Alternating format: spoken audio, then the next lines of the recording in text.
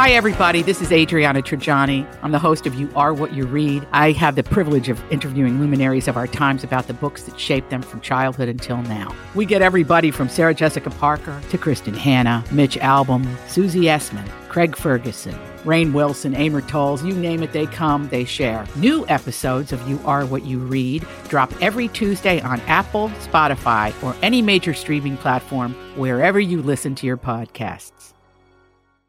My Talk Dirt Alert Update. A quick look at what's happening in entertainment. We dug up a lot of good dirt. On My Talk. My Talk. Listen and learn. All right, we have a local celebrity sighting. Chrissy Teigen is in Minneapolis again. She shared a picture of herself, husband John Legend, and one of their children at a Target meeting. That's all to launch her new collaboration with the retailer called Cravings by Chrissy Teigen. And it's a line of tableware and kitchenware that will be available in stores September 30th. And it's very earthy, kind of crunchy looking. And it looks pretty nice. She also does makeup collaborations with that Supergoop brand we talked about. Move on his part. Jacobs, whose shows typically run like clockwork, well, he has long held the New York Fashion Week's prestigious closing time slot. However, this season, invitation was scheduled for 7:30 in Brooklyn, and social media quickly ran with the idea that Marc Jacobs was deliberately sabotaging her show.